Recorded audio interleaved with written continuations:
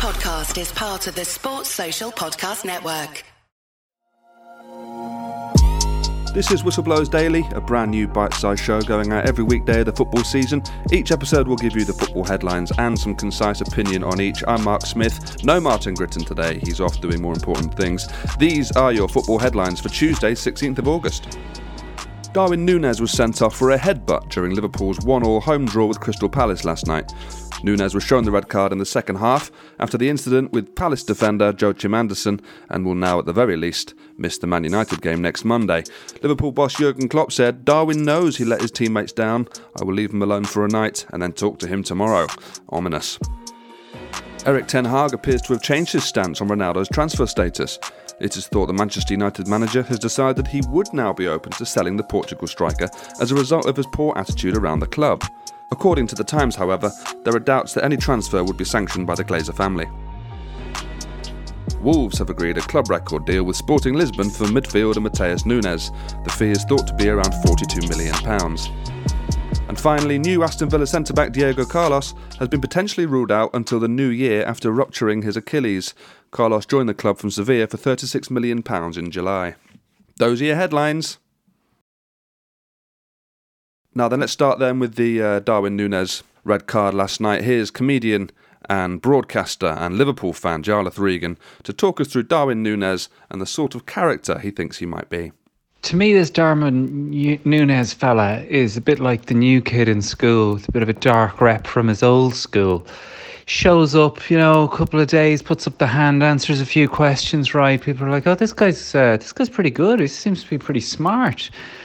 A couple of days goes by and he's kind of not too sure if he likes that reputation. He's building his own little identity for himself. New school bag, all the rest of it.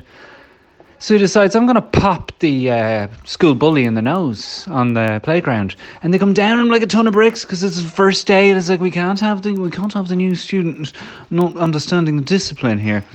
And he's paying the price. So now he's sitting outside the principal's office and really mulling over who it is he wants to be. And I'd imagine that he'll get a serious dressing down from the head teacher, Jurgen, about the standards that we expect in the, I don't know, he went Dutch there, from our players. Bit of a storm in a teacup, if you ask me. I think that in the space of the next 2 weeks, we'll know exactly who this guy is. And a little bit of fire is no harm. Let's be honest. This Liverpool team isn't known for breaking necks and taking names. They're a bit tippy-toey. I don't mind a bit of bite. Maybe that's just because Roy Keane has formed my opinion of football for the last 20 years of my life. That was Jarlath Regan there talking about Darwin Núñez. I've got to say, I agree with a lot of that. I think Liverpool could do with some fire in there. Maybe they have been a bit too nice over the last few years, and this is something to really rile them up. Having said that, Joachim Andersen didn't do that much to wind him up, and I'm thinking there'll be some other centre-backs in the division looking over at that and thinking, yeah, we can get to this guy. We can get to this guy pretty comfortably. So let's wait and see. Also, Jarlath didn't mention this. His overall play wasn't very good last night. His finishing was all over the place. I know he's still quite young. I know it's a high-pressure environment in your first game in front of Anfield. But yeah, not great. I'm sure it'll get better. Let's see. The second headline, though, Erik ten Hag and Ronaldo. This, to me, looks like a bit of a bloodbath at United. I mean, we've said this for a while already. It's not been a good season, or at least start to the season for United. It's not been good since Ronaldo said he wanted to leave, 6 weeks ago? The problem they've got is, as the Times says in their article, that there are doubts that any transfer out of the club for Ronaldo would be sanctioned anyway. Because the Glazer family, they see him as too valuable a commodity from a commercial point of view. So you could find that United, in the next week or two before the transfer deadline, are stuck in a situation where you've got a player in Ronaldo who wants to leave the club, you've got a coach who wants him to leave the club, but you've got ownership that want to keep him there. And when we talk about mentality and dressing rooms and togetherness of a squad, that gets you a long way. And this is a recipe for disaster. If Ronaldo is already unpopular and is already being a bit moody around the training ground, what's he going to be like when he's trapped? it's gonna be a disaster. So I mean, we're sort of seeing every day the fallout and the result of poor ownership, and this is just another example of it. I'm sure we'll talk about this more over the coming days, so I'll leave that there for now. Elsewhere, though, Wolves have agreed a club record deal with Sporting Lisbon for Matheus Nunes. Now, I think this is a tremendous signing for Wolves. I really do. Matheus Nunes looks like I've not seen that much. Look, I've got a family to raise.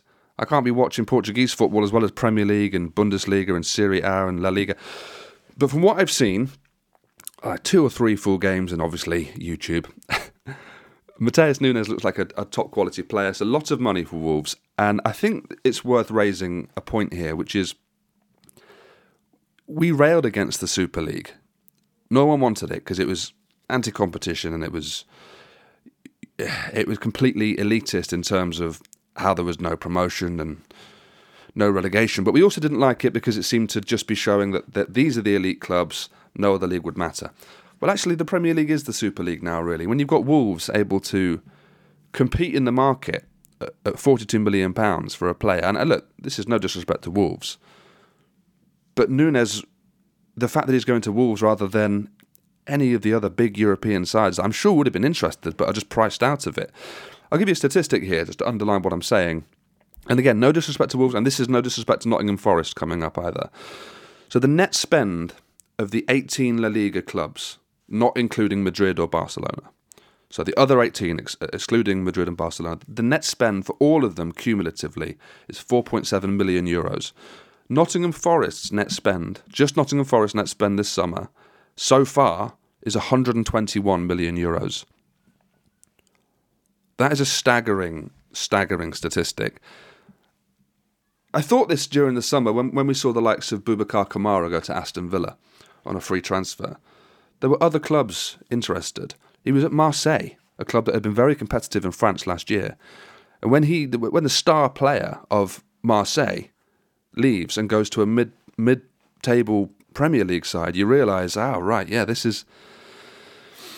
this could be a problem. It's not a problem for us because we love the Premier League and we're based here. But actually, it looks as though, in terms of recruitment, this is still the place people want to come to. And I think it's great for us, but I'm not sure it's good for competition across Europe. We'll wait and see. I know that sounds a bit hypocritical because we're not even home to the Champions League current holders at the moment. That's Real Madrid, fine. But more broadly, I think there's an issue here, and it's worth keeping an eye on these sorts of things. But anyway, good signing for Wolves. Look forward to seeing him play. And finally, mentioned them a second ago, Aston Villa, their new centre-back Diego Carlos, out until at least the new year, we think, rupturing his Achilles. Be interesting to see who steps in there. Looks like Konsa will come in. Obviously, we've had all the storyline of Tyrone Mings over the last few weeks, stripped of the captaincy. He came back in at the weekend against Everton, looked pretty good, and it looks now, I would imagine, with Diego Carlos out for a while, Konsa will come back in, and you'll see a similar back four to what we saw last year at Villa Park. Maybe Villa will go in for a loan signing as well to cover themselves there, but let's wait and see. Right, anyway. And that's it for the episode today. We'll be back same time tomorrow. Maybe Grits will be with us, maybe he won't. But either way, have a good day. See you tomorrow.